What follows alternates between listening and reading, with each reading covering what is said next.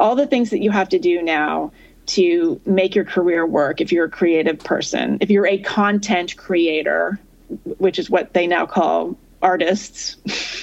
Right. Everything that you have to do to make that work are things that were anathema to us. Just coming of age, branding yourself, promoting yourself, conveying your message with absolutely no irony. Those were like that's selling out, the least right? cool things you could do.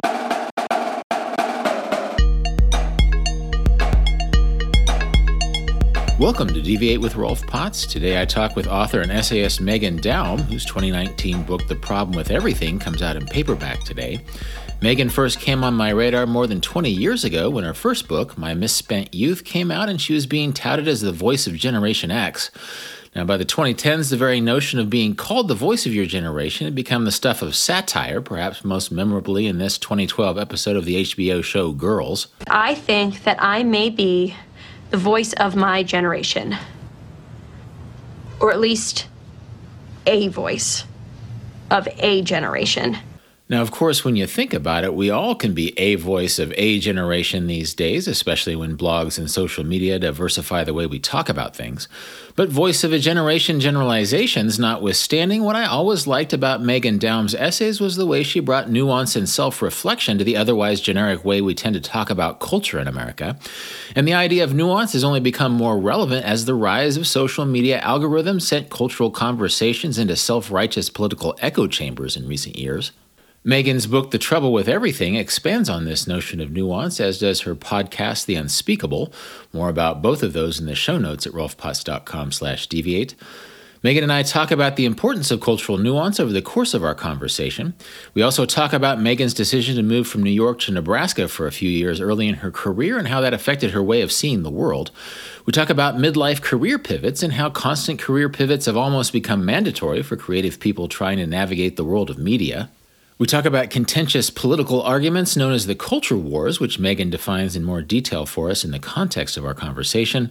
And we reflect on how there are certain nuances we wrote about as recently as 10 years ago that would automatically be misinterpreted in the highly politicized social media environment of the 2020s.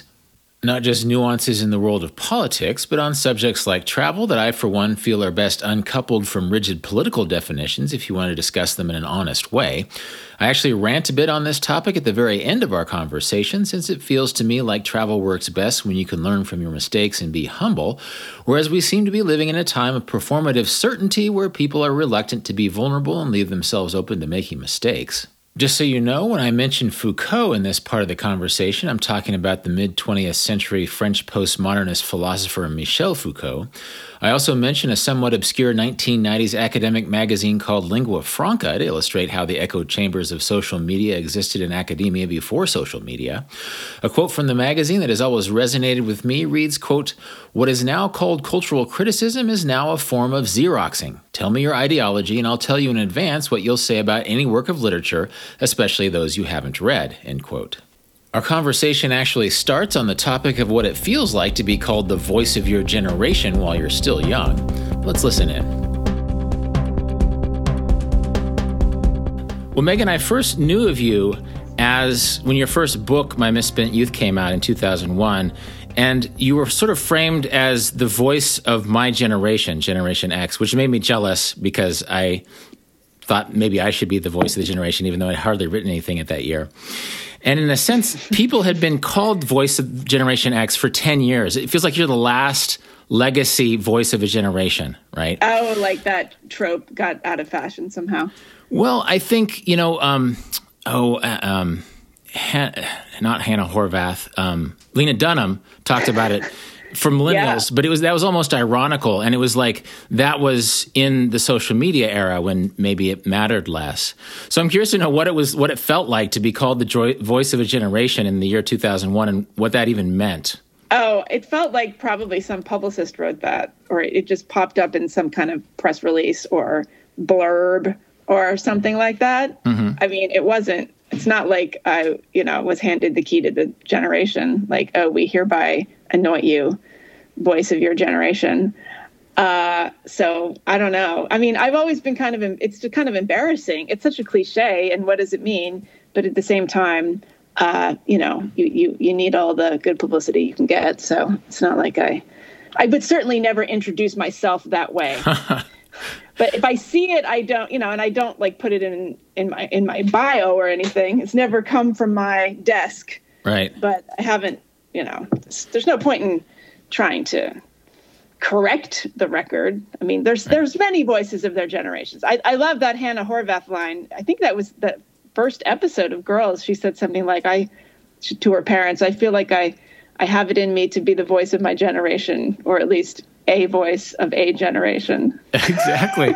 No, because that's true. It felt like by the time she said that, it felt like it was true. Like young people had all sorts of access to making their voices heard, whereas you're part of like a short list of like 10 or 12 people who at various times, if not assumed the mantle, at least their PR person, were trying to promote this book of essays by a young person as voice of a generation. Yeah, and I guess there was something, the baby boomers were so dominant and continue to be, really, that, like, I think there was something sort of novel about Gen X and the whole kind of category of Gen X.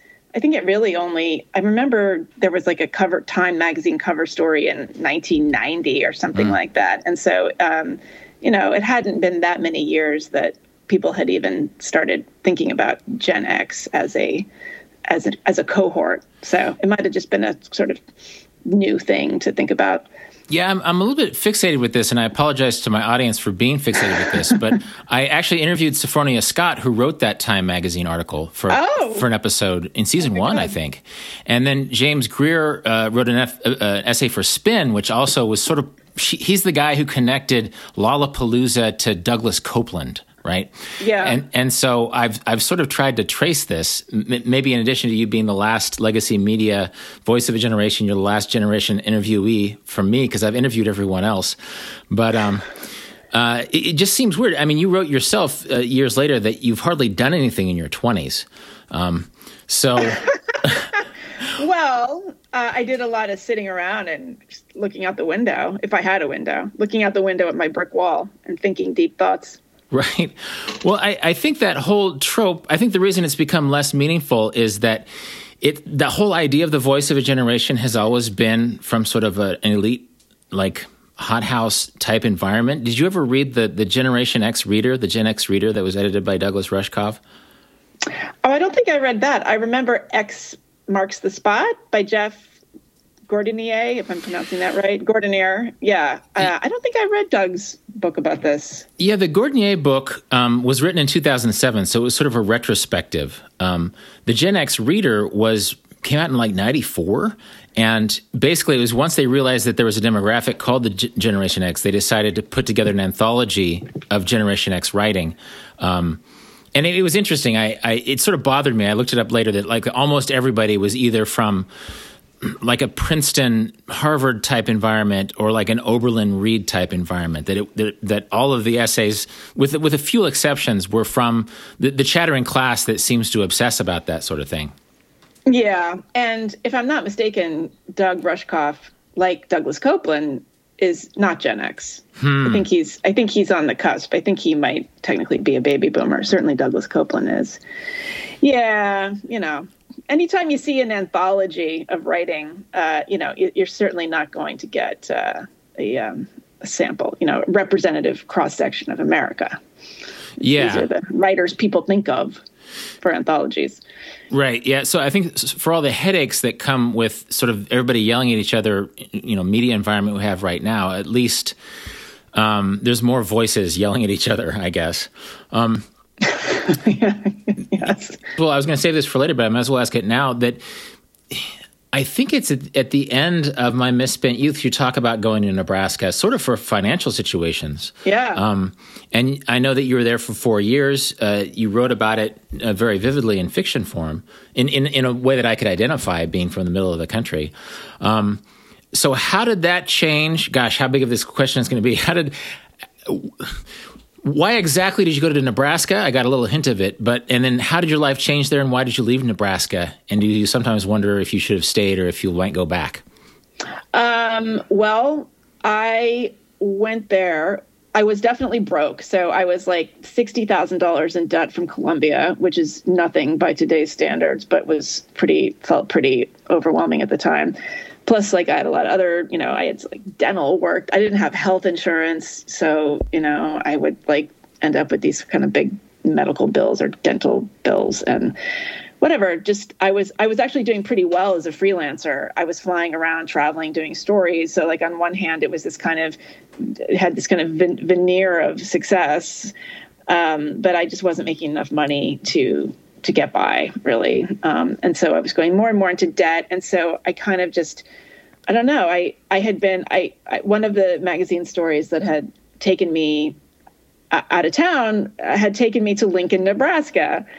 And I had always had like a love for the prairie. And I really liked that kind of landscape and big sky and flat land and that kind of stark kind of terrain. And so I remember just being like really taken with Nebraska, and I met some nice people. And, I make fun of myself in the book. And I think also I make fun of both the character in the novel and myself in the essay, which is like, oh, they listen to NPR here too. Like, right. It's not just this, covered wagon place. And I sort of dared myself to move there, not just for financial reasons, but because I could tell that I was becoming provincial in that way that only New Yorkers are provincial. I could see it in myself. I just, I had a certain set of values. I had a certain set of biases, and I was just wise enough to see it in myself, maybe 30%. Right. And I knew that it was going to get more and more and more, and I was going to be able to see it less and less and less. So yeah, I did that thing, and it was very random. And of course, the minute I moved to Nebraska, every magazine in New York wanted me to write for them about that. Right. It was the time of the simplicity movement. Remember that? That was like the hot thing, like Cleanse Your Life, and Real Simple magazine had started. And I was doing NPR commentaries about living in Nebraska. And the funny thing is, I had been obsessed with trying to be a commentator on NPR. People probably won't remember what this is, but it was like they had these kind of the equivalent of columnists. Like people would do little audio essays, regularly on NPR. They had kind of like a stable of columnists, and I wanted to be this so badly. And I had done demo after demo of things and sent them to NPR over the years and gotten nowhere. And the second I moved to Nebraska, they were like, oh, yes, Morning Edition, you're a regular commentator. And I can only imagine how annoying that must have been to the Nebraskans to have this girl from New York just parachute in and suddenly become the voice of her generation of Nebraska. Right. But there it was. Yeah, that's 20 years ago. I was doing those little NPR bits about travel from Thailand. It was like a big deal. That was like a big career type thing. I'm sure. Exotic. Yeah. And exotic for them and a big deal for any writer. Yeah. Yeah. Sure. No, and I know that provincial attitude. Recently, I had an interviewer saying, "Oh, well, maybe someday I'll go to Kansas, but I went to Virginia once and somebody said something that wasn't very nice." And it's just like, how have you seen a map of the United States? That I think that there is sort of a New York way of thinking that it's either New York or not New York. And I got the sense that this person thought maybe Kansas was in the South. It was just sort of a weird thing. So how did that change your outlook at all? Obviously, it changed your professional career a little bit. Why did you move on? Well, I lived there. I wrote a novel, and I had a lot of fun writing it. It was really kind of send up of the media and the media's relationship to this like simplicity movement idea. And so I kind of wrote a send up of my life in fictional form with a main character who was like me, but much worse. It was a satirical novel. So I sold that, thank God, and for enough money that I was able to get out of debt. And I don't know, like I could have, I guess, I was like, well, should I go back to New York? But by that point I had a dog and I had been living on a little farm, and I thought, well, I don't know, I can't take the dog back to New York. And I had a lot of friends in Los Angeles by then, and I actually always loved LA too. I perversely love LA. And so I ended up moving out there. With, I had sort of the novel had been optioned for the movies, and I did have there was a little period of time where I was like being told I should try to be a screenwriter, and I was going on meetings, and I had agents and all of that kind of stuff. So that was sort of ostensibly part of the reason for going out there, but I almost immediately lost interest in that game. So I ended up like becoming a schlubby writer journalist in LA quite happily. Right. Well, and you seem to be a coastal person now, but in listening to your podcast, you often talk about the pivot, about the idea of getting paid less than was being offered 25 years ago, which I can relate to. I wrote for Condé Nast Travel Publications 20 years ago, and that, $2 a word, $1.50 a word doesn't exist. In fact, it's just a fraction of that. You've also talked about your misgivings with social media, which I think is also a generational thing. Yes. And the idea of reinventing yourself in your 40s as technology changes. And so it sounds like, My Misspent Youth was this essay about sort of being broke in New York. It sounds like you're still a coastal person who's still really having to hustle to make a living. And so how does that play out? And have you thought about going back to a Nebraska or Nebraska equivalent to simplify that aspect of your career? Yeah, it's such a great question. And I can tell you thought a lot about this. You kind of put these pieces together. I do, and I actually did, on the podcast, I did a solo episode at the end of last year about how I have never... I really, in many ways, I feel the way I did in my early 20s when I was struggling and really not sure I was going to make it and terrified that I wasn't going to get to the place I wanted to get. I now do a podcast. I do not have a steady writing gig from like any kind of magazine. I don't have a salary. I don't have any income coming in from any source other than like my Patreon supporters. And we are a robust but intimate group. It's incredibly frustrating, and I hate complaining about it because it sounds just really whiny and self-indulgent. But at the same time, I think it's important to talk about because there are a lot of us going through this. I've talked about how I think people in their 40s and 50s, Generation X people, whatever, we're in a particular bind because we're not social media natives. All the things that you have to do now to make your career work, if you're a creative person, if you're a content creator, which is what they now call artists, right? Everything that you have to do to make that work are things that were anathema to us. Just coming of age, branding yourself, promoting yourself, conveying your message with absolutely no irony. Those were like that's selling out. The least right? cool things you could do. Yeah, it's not only selling out; it's just embarrassing. It's so.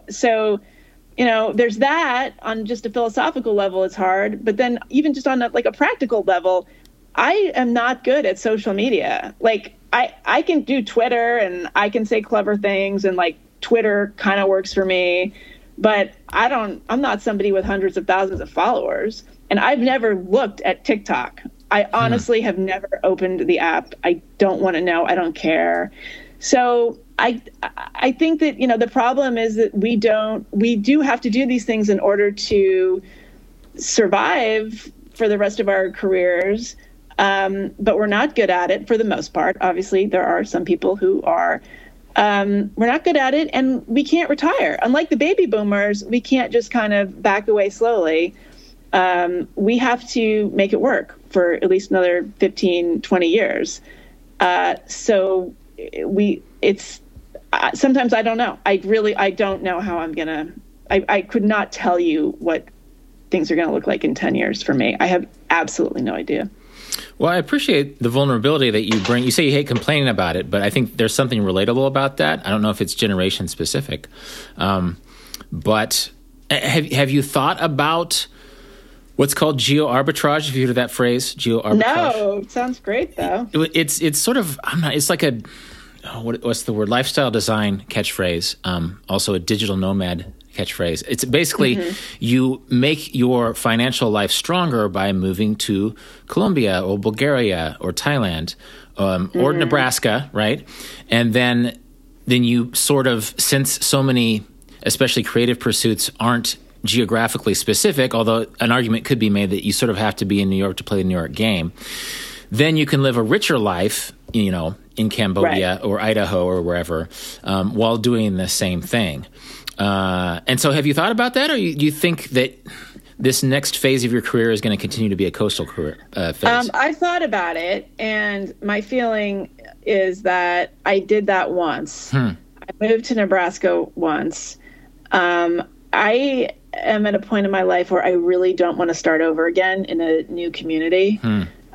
I have, I'm very closely tied to New York. I'm very closely tied to Los Angeles. I'm a little bit tied to Nebraska. But I just, I am not partnered. I don't have kids. My parents are not living. I have a brother. We don't have any close family. I'm very much an independent person in the world.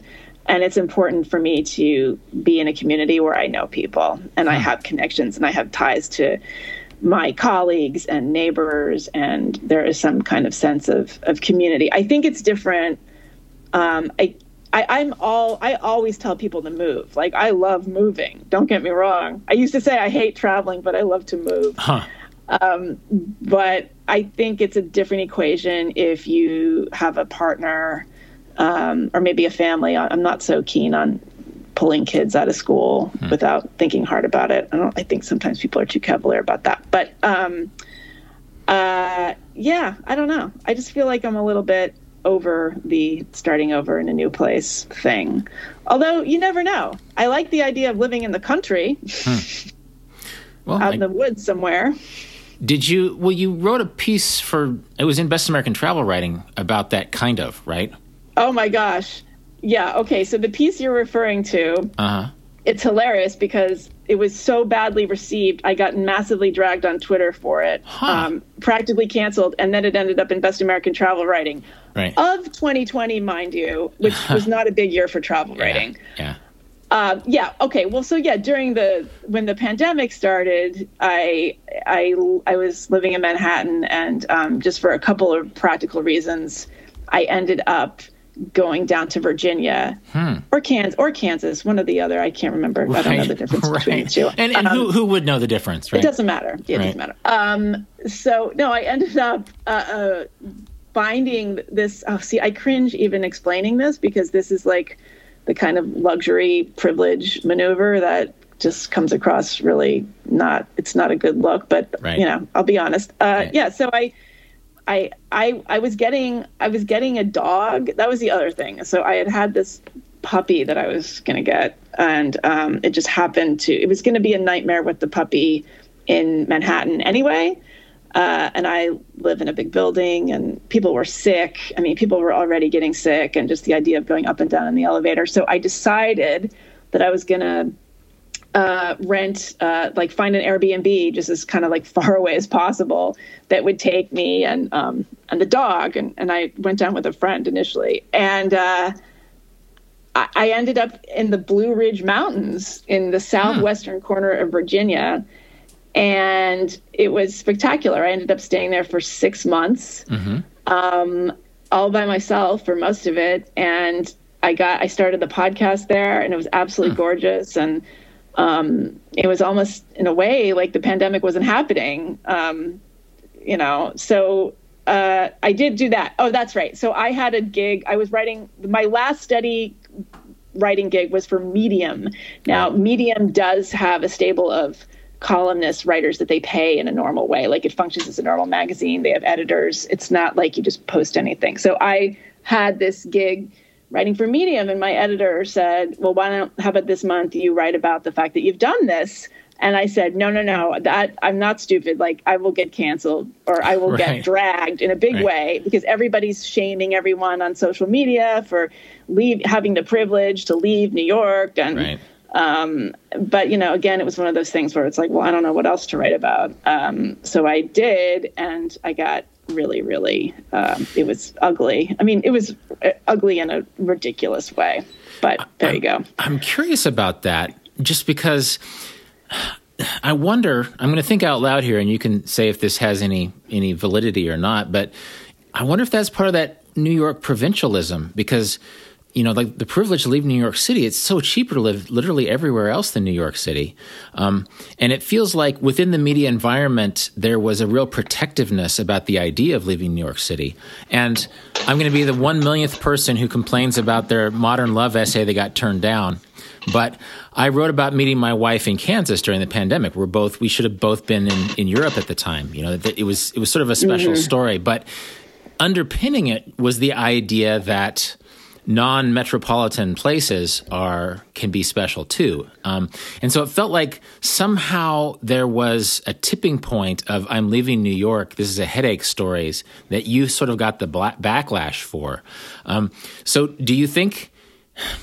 Am I right that there's sort of that was a provincial reaction, or do you think there's a valid? No, I think it was a social justice reaction because it was a lot of like, how dare you demean the people of this region by just thinking you can come down here with your germs and live in our community. Oh yeah, I had a lot. So it was Virginia people who were mad, and it was Virginia people, and it was people basically who were active on social media who lived in places, other than New York, like people who lived in Montana and people who lived, in Kansas and anywhere. They were there. They really resented the idea that New Yorkers would just sort of use their home as a kind of plague vacation land. Okay, so it's the opposite of what I assumed. That's interesting. Yeah, no, I think that's what it was. I mean, there was a lot, and then there were, these New Yorkers were just, and also the people in New York had all this pride about how they were staying in a city and toughing it out. Mm-hmm. I was hearing stories like up in places like Vermont and Maine, like there was some kind of underground business in selling New Yorkers license plates of the state or just of any, of the state that they were in or any state other than New York. So they wouldn't have to drive around with New York license plates and be a target of vitriol. Goodness. Wow. Yeah. I had no idea. I don't know if it made it this far. Maybe you got hate mail from Kansas. But there's always been that cliche, I wouldn't want to drive in the middle of America with New York plates. And it's like, well, what does that even mean? But I hadn't known of this sort of the outflow of upper middle class people. It comes out of, I understand it actually. And it comes out of a resentment of New Yorkers. And, there's a currency in righteous indignation, obviously. So it was a way of capitalizing on that. And I have to say, like, even though it's been over 20 years since I went to Nebraska, I do look at that now through a different lens. And ask myself, wow, like, I hope I wasn't as obnoxious as my character in the novel is in moments, for instance. Like, I really, I now see that I had this sort of like, Holly Golightly, like, here's this crazy girl from New York and she's moved to Nebraska and everyone's going to be so excited about it. And I don't think that would really land now. However, this was when I went there, there was no social media. There was barely any internet. Like just the whole entire kind of framework for thinking about oneself was different. So it might not be a fair comparison. Well, it sounds like you were leveling microaggressions in the one part of the country where people don't really care about them. That there's sort of these New York assumptions that your character would bring to a Nebraska that would be irritating, in a way that is not directly offensive, but just sort of wearying at times. Yeah. I mean, and there's the novel ultimately is about how the Midwest is a lot less provincial than. I mean, it's about a whole bunch of things. We don't need to go into that, but just in terms of living different places, like earlier when you were talking about. What did you call it? Geographical arbitrage? Yeah, geo-arbitrage. It's worth looking up. It might interest you. And does it have specifically to do with moving abroad? Or can it just be anywhere? Well, it implies moving abroad. I can apply it to my own situation, but I grew up in Kansas, and I sort of came full circle after many years of living overseas and in places like New York. But it usually means taking those remote office tools that you have, skills that you have, and moving to a cheaper country, moving to a part of the world where just you have less overhead and expenses. Plus, you have maybe a nice beach or mountains that you can hike every day. It's basically improving your quality of life by taking your interests to a part of the world where your interests, be they hiking or sitting on the beach or eating certain kinds of food, cost a lot less. Right. But see, I would worry that then there's a kind of there's a sort of colonialist element to that. I would worry about, coming across as a sort of ugly American kind of just carpetbagger. But maybe I'm just paranoid. I mean, you would have to do it in such a way that you were involved in the community, and giving back in some clear, obvious way. I think you need to make it. You would have to really make sure that you were kind of doing it in the right way. Well, that's a very Gen X way of thinking of it. They actually have digital. Well, no, it's a very millennial way of thinking about it, actually. But I mean, I would worry. If I was going to go live in like a developing world sort of place, and have my little laptop and write about my life there, I would be worried about people getting upset with me on Twitter, perhaps rightfully so. They might. I think this digital nomad world, there's a lot of digital nomad compounds in places like Bali or Tulum. Or really? Soviet Georgia. Yeah, you should look into this. I mean, not for yourself, so you but just hang around with expatriates. Well, this is the thing. This is what I'm not quite. This is what doesn't quite sit well with me, because I've lived overseas, but I've always just sort of found my own place to stay and sort of negotiated my own interactions with the culture I'm in. Now there's these compounds where you can be in Bali in a community full of Europeans and Americans and Brazilians and Israelis who you network with and you share your Wi-Fi with. And it's in another country, but not completely of it. There's been a lot of criticisms of it.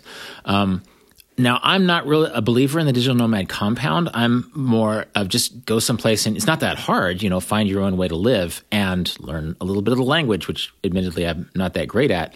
But I think there's a way to enjoy the economics of living in a cheaper place without completely separating yourself from it with this colonial attitude. I think there's a sort of a humble grassroots way of doing it, although it doesn't appear much on social media. If you look at the Instagrams of geo-arbitrage digital nomads, it's usually the hot dog legs with a laptop and an infinity pool. And I know I'm generalizing. I apologize for my listeners who live more nuanced digital nomad lives, but I think that anxiety is a worthy one, but it's not that hard to get around that colonialist aspect of it. I mean, I'm certain there's certain aspects of Twitter that would judge you regardless, but you could do almost anything and be judged by certain aspects of Twitter. Yeah, that's true. You don't have to leave your room to get judged by Twitter. Yeah, right.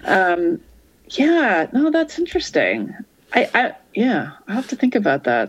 It's so funny that you aren't familiar with it. I guess I've been travel adjacent for so long, and I often get interviewed myself by people who are living this life that I just assume everybody knows about it. And of course, I'm living in. Yeah, no. I mean, I'm living in my own Kansas way, but this is my home state. I have a lot of affection, and I'm literally not colonizing this place. And the idea of a New Yorker coming to Kansas and feeling guilty for paying $2 for beer instead of 12 seems weird, right? And so maybe going to Sumatra and paying cheaper prices isn't going to bother the Sumatrans as much as we assume it might. But this brings up an interesting thing. We're talking about Twitter and sort of the self-consciousness that comes with like moving to Virginia and having blowback that you didn't anticipate. In a way, part of your career pivot has dovetailed with the culture wars. Was that on purpose or accidental? Because it's a very clickbaity topic, and it feels like maybe it has accidentally been good for your profile. Well, I mean, I've been writing about the culture wars for several years now. I mean, in a way, I've been writing the stuff that I think about and write about is in a lot of ways the same stuff that I was thinking about and writing about in 1995. It's just that it's been completely recalibrated in the culture and in the sort of in the minds of the intellectual liberal establishment. Well, there was a wave of the culture wars that was sort of receding about 1995. It was more academically focused. Oh yeah, that was the PC thing. Yeah. It was like, political correctness was was an in-joke among the left. Yeah. And it was just something that existed like in humanities departments on campuses. Yeah, so that went away, and there were waves of, there were sort of cultural trends and movements of varying degrees of irritation. But how would you define the culture wars? I'm sorry, just so my audience has a sense for this. How would you define the culture wars?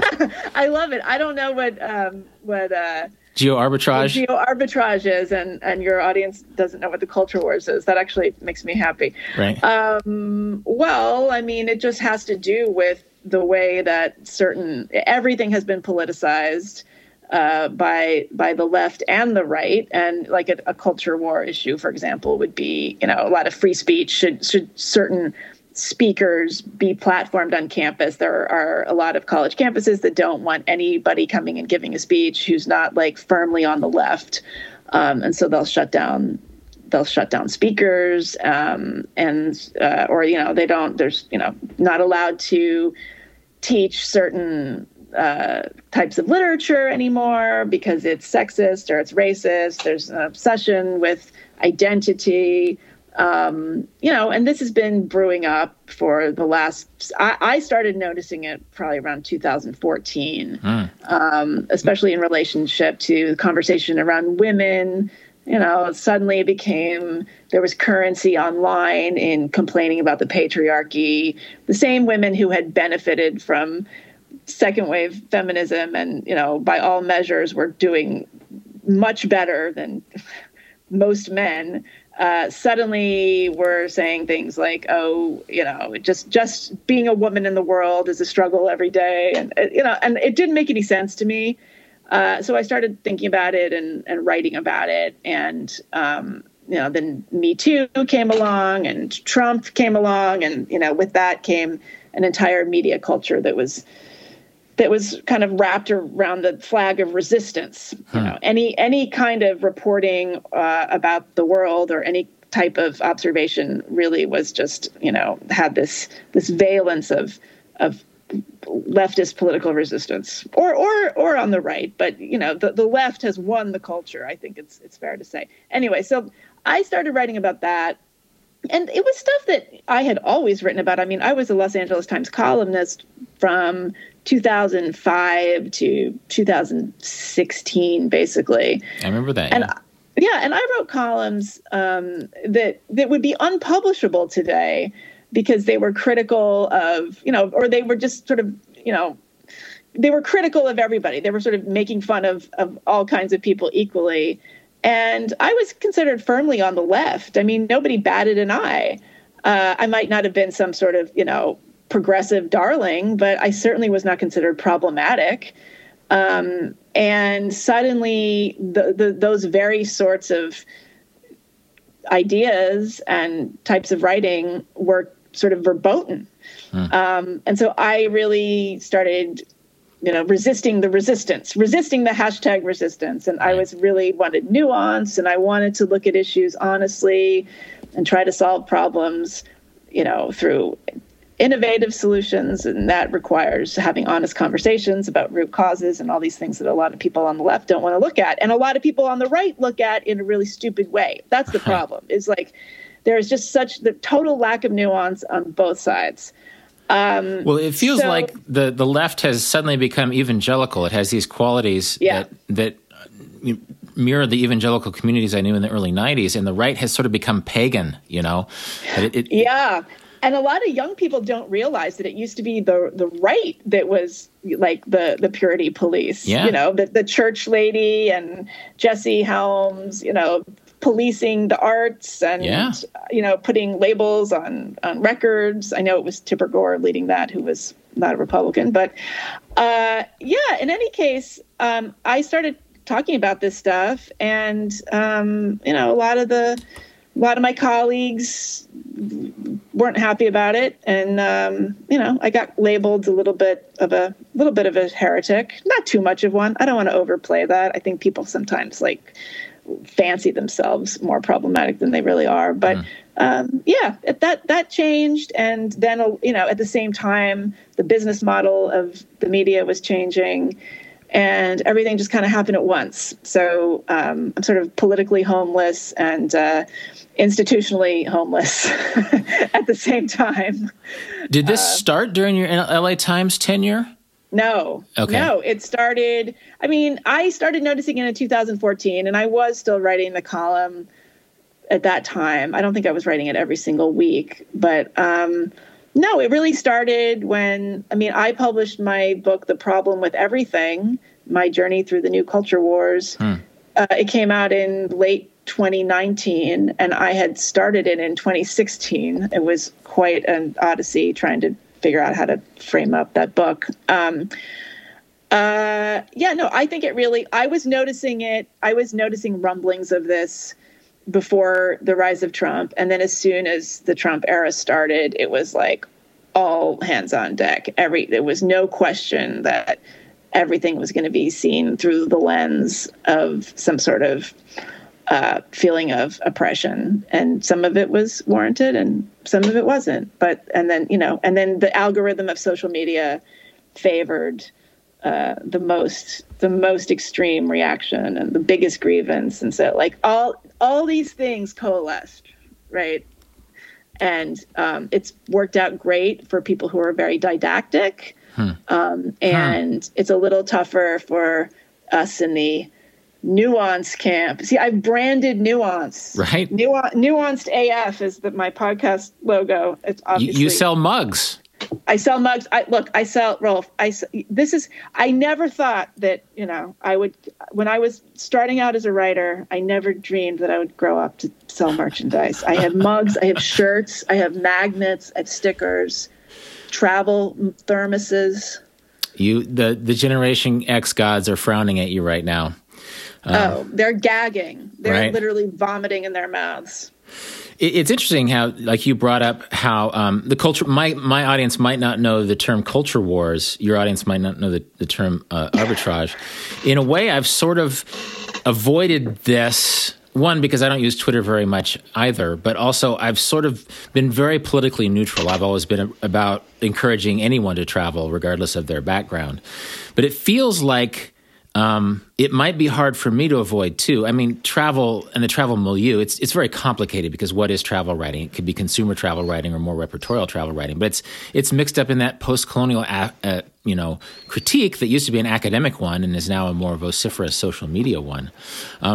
And much like you have things you wrote about for the LA Times that you think you couldn't write now, there's some things that I talk about to my audience, especially like younger audiences at colleges, that I probably won't do anymore, simply because they talk about, there's that word again, certain nuances. Like if I talk about eating boshintong in Korea, which is a dog meat stew, which a lot of mostly older men ate when I lived there 25 years ago, that really upsets people. And my lesson is, my point of talking about a dog meat stew in Korea was to flip it around and say, well, my Korean students would say, sure, some of our older men eat dog meat stew, but what do you do with your older people when they get old? We move them into our house and you move them into an old folks' home, right? You outsource your people. Right. Well, that was a great lesson. Straw man argument. Right. Well, it's just people, there was a point at which the room got cold and people weren't thinking about the lesson inherent. They were just thinking, well, he just said something insulting about Asian people, even though it's not like everybody ate it and it was mostly older men. But I had lost my audience, and I don't care about the political valence. I just want them to think about things. Yeah, it's maddening. It really is. And I worry about this sometimes as a person who talks about travel a lot. And I think one reason why I've never really talked about politics much in the context of travel. You sort of learn a lot of lessons by just being in another culture and making mistakes. I worry that younger generations aren't willing to make mistakes or at least talk about them. And it felt like one great thing about travel is that it allows you to be a fool every day and allows you to come up against your limitations and what you don't know. And it feels like we sort of front-loaded our knowledge, and we sort of want to be correct about everything when in fact, again, travel is why I never really talked about it in a political lens, is just teaches you what other cultures are like and what it's like to be an outsider and all of these things. And so, right. That's really interesting. Yeah, I think that it's, when you say it's not so much about victimization, I think it's about power. It's an obsession with power imbalances. So I think there would be a sense like, and it, unfortunately, it boils down to it boils down to literally skin pigmentation. Yeah. I mean, it's not even like, so I think if a white American goes to Germany or Scandinavia, that's going to have a different kind of, potentially that's going to be viewed by this, so-called woke crowd differently than if a white American goes to Thailand or someplace in Africa, or basically, the majority of places in the world are not majority white. So, it's funny that you mentioned Thailand, because I've literally read articles about sort of the misbehavior of Americans and Europeans in Thailand, which is annoying and understandable, but demographically, there's way more Chinese tourists there now, right? That like Thailand is the Cancun for certain Chinese urban populations. It's the Ibiza in a certain sense. And we have such this narcissistic American lens through which we view everything that I think if you're not willing to go to another place and see things not through your identity group in the United States, but as a generic American, whatever your background is in another country, if you allow yourself that, then you'll learn a lot. And you'll see that maybe a lot of the development that's ruining beaches in Thailand isn't necessarily driven these days by Europeans and North Americans. It's often China-based. And I think it's those nuances and those contexts that we're not getting on Twitter that travel is huge for informing us of. And fingers crossed. That's a really good point. And I hadn't thought of that either. So travel has not become politicized. Well, no, it has. It has, but I'm trying to have this conversation without letting it drift that way. Right. And I think that there's a lot of people who are really tied into certain notions of guilt or certain kinds of swagger about taking their little identity silo to another part of the country, be it sort of guilt for being white or sort of defensiveness for being not white, and not seeing outside of that silo, which is a very American silo. And suddenly you're in Brazil or Bulgaria or Zimbabwe, and the rules are completely different, and you're not going to see any of those countries if you're still judging everything through this identity-based silo through which we are strangely encouraged to see things now, especially on social media. Yeah, no, that's absolutely right. And, with the pandemic, do you think that just travel is going to lessen in some kind of permanent way? I mean, are we ever going to catch up again? Well, that's a good question, because 100 years ago after the Spanish flu, of course, so many historical factors are different. I mean, the Roaring '20s came after, the Paris expatriates were right after the influenza pandemic. There's been a lot of travel media came about after the influenza pandemic. So I think a lot of the fear, again, there's a lot of clickbait fear going on, and there's a lot of legitimate anxiety going on right now. But it's about the consumerist side of travel, which is, who did you write for? Allure magazine? Well, I answered the phone. Okay. At Allure. I've written for Condé Nast Traveler, and well, me too. And I don't know, I feel pretty happy about what I wrote for Condé Nast Traveler, but there's sort of this consumerist notion of what travel is that has been propped up by decades of travel media. Yes. That is more about sort of the annoying stuff that you ran into, that you depicted in your Nebraska novel, sardonically through your protagonist, about just sort of the superficiality that's tied to how we talk about different ways of life. So I think the consumer side of travel is definitely suffering, but I think people who want to travel can certainly do it. And, you don't want to be sloppy, but I think what people forget is that, like, people traveled through generations of plagues. Alexander Kinglake's Eothen was written in the 1830s, and that was during a time of plague, and he spent a lot of time in quarantines. And he talked about the paranoid expats in Constantinople and, how friendly the Egyptians were, despite the fact that there was a plague. That this has been part of the conversation for a long time, but we feel like we're in this historically unique situation, and it's the end times for travel. Hey, dog. Right. I heard that. Oh, that dog. That's not my dog. That's okay. A dog down the street. Wow. This must be a good mic. Yeah. That dog is far in the distance. Excellent. I'm sorry I don't recognize your dog by its bark. But yeah, I just want, I guess it's that travel is this really unique vernacular if you allow it to be. If you can look past that consumer aspect. I think a lot of the post-colonial critiques of travel are with that consumer aspect, where travel is a backdrop for a consumer act as opposed to a real cross-cultural interaction. I have a new book. Fascinating. I just finished a new book. My listeners won't know this. I asked to talk to you like 11 months ago, and then I got a new book, and it's going to come out in October. And it'll just be interesting to see how it's received, because I haven't, in a certain sense, I haven't had a purely travel book come out since like 2008. So I'm really interested to see what the conversation around it is, because there's this anxiety about pandemic travel, but then there's also this conversation where people, young people really want to be right about things. They want to know what the correct attitude is to take things, to other cultures, when in fact, making mistakes and being a fool has always been has made travel amazing. Is that sort of the premise of the book? Is that the main theme? It isn't. It's more, do you know a book like The Daily Stoic? Have you heard of The Daily Stoic? Yes. Yeah. Yes. So it's like The Daily Vagabond. It's like 366, like a quote about travel followed by a reflection about travel. And it's sort of, over the course of the year, it follows a journey through inspiration and planning, through the early stages, through the deeper stages towards coming home over the course of a year. And so we'll see how it's received, but I really put a lot of thought into this this is why I know Alexander Kinglake's book. Just the way people have talked about travel, not just in the last 10 years, but in the last 1,000 or 3,000 years, that travel as a human act, travel as a human vernacular.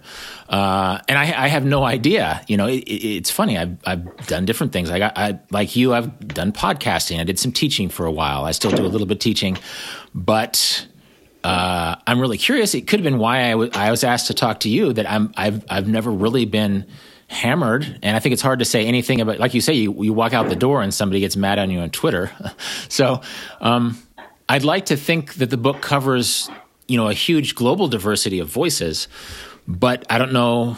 I don't know if people are willing to sort of have that calm, silent, mistake friendly way of looking in the world that travel has always embraced. Oh man, you'll have to come on my podcast and talk about it. Well, I'm happy to. In the fall. Yeah, no, this is like, I have not thought about travel as a genre or an activity in a long time now. I'm embarrassed and sad to say. Well, a lot of people haven't. I think to a certain extent, travel writing is canceled, for lack of a better word. There's just a lot of sloppy travel writing has been done, not just over the decades, but over the centuries. But as a vernacular, the novel came out of travel writing. The travel writing has always been a part of this conversation that is about what you make sense of cultures that are not you. And sometimes it's done poorly, and sometimes it's done earnestly and well, but I don't think cancel culture cares. So I think a part of the obsession with cultural appropriation would make it extra challenging to talk and write about travel, international travel anyway. Yeah. And then, anytime to talk about cultural appropriation, it sort of requires at least an hour of background, right? and to sort of agree on how human culture is appropriative, you know. And I actually have a lot of chapters in the new book about how people for generations had been going to Vanuatu or Tanzania and saying, oh, well, these cultures aren't authentic because they're wearing blue jeans and tennis shoes. And it's like, well, I mean, if that's their choice, then how is that a bad thing? You know, this is sort of your fantasy of authenticity. I think that appropriation is a multi-directional thing. And I think you could almost create an app like the cultural appropriation app that just sort of tells you what you should feel about any travel story, you know? Or anything at all. Any food that you order in a restaurant, anything you wear. I love that idea. Well, I'm only somewhat facetious when I say that because literally so much of the critiques I've read since maybe 2014, it's like, well, this logic is so direct and flat that why can't an algorithm, you know, the algorithm is driving your clickbait, so why doesn't the algorithm just write the article? Because it's sort of following this same, it's the stuff that was written about in academic circles in the late 80s and early 90s, but now it's sort of a click-friendly version, and I think it's a good part of the conversation, but there's not really a conversation happening. There's no, can you tell me more about that button on Twitter? There's no, that's interesting, but I'm not sure I agree with it button on Twitter, you know? It's so contentious by design. Yeah. So you're talking about an AI approach to writing. So we're going to have artificial intelligence writing our pieces for us. Well, I think that's entirely possible. No, I think our highly politicized pieces, you know, like that. Basically, it's some sort of gussied up version of Foucault, right? And there's not a lot of. It's always sort of the same thing, and I don't want to be too flippant about the core of the argument, but it's like there is no conversation. It's like you sort of know, if you're talking about cultural appropriation, there's no room to talk about how cultural appropriation has always influenced human culture. It's just always this one-way cultural appropriation bad type scenario, which I used to read in post-colonial critiques, which were interesting, but I know. And now it's on Gawker. Yeah. And one annoying thing about those, and I'm sorry if I'm getting a little ranty here, but one annoying thing about reading post-colonial critiques is that they were just so... Do you remember a magazine called Lingua Franca? Of course. Yeah. It was not a French magazine. Right. Which some people thought it was. I never read it, but they had an anthology called Quick Studies, I think, that I found in a thrift store. It was about academia, just so people know. It was a magazine. It was a general interest, as far as these things go, magazine about academia. Right, but it pushed back in a way that you sort of do against these tropes, but it was when they were academic conclusions that basically, why should we use Foucault to analyze travel writing when we would never use Foucault to travel?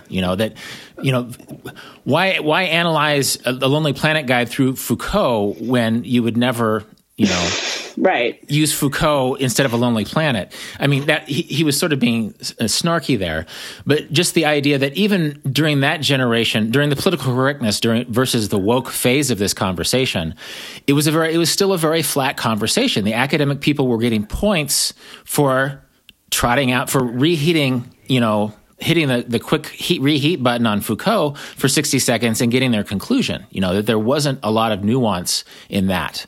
Well, now that it's a social media thing, it's sort of the same algorithm, but for different reasons, there's less of a conversation going on. Yeah, exactly.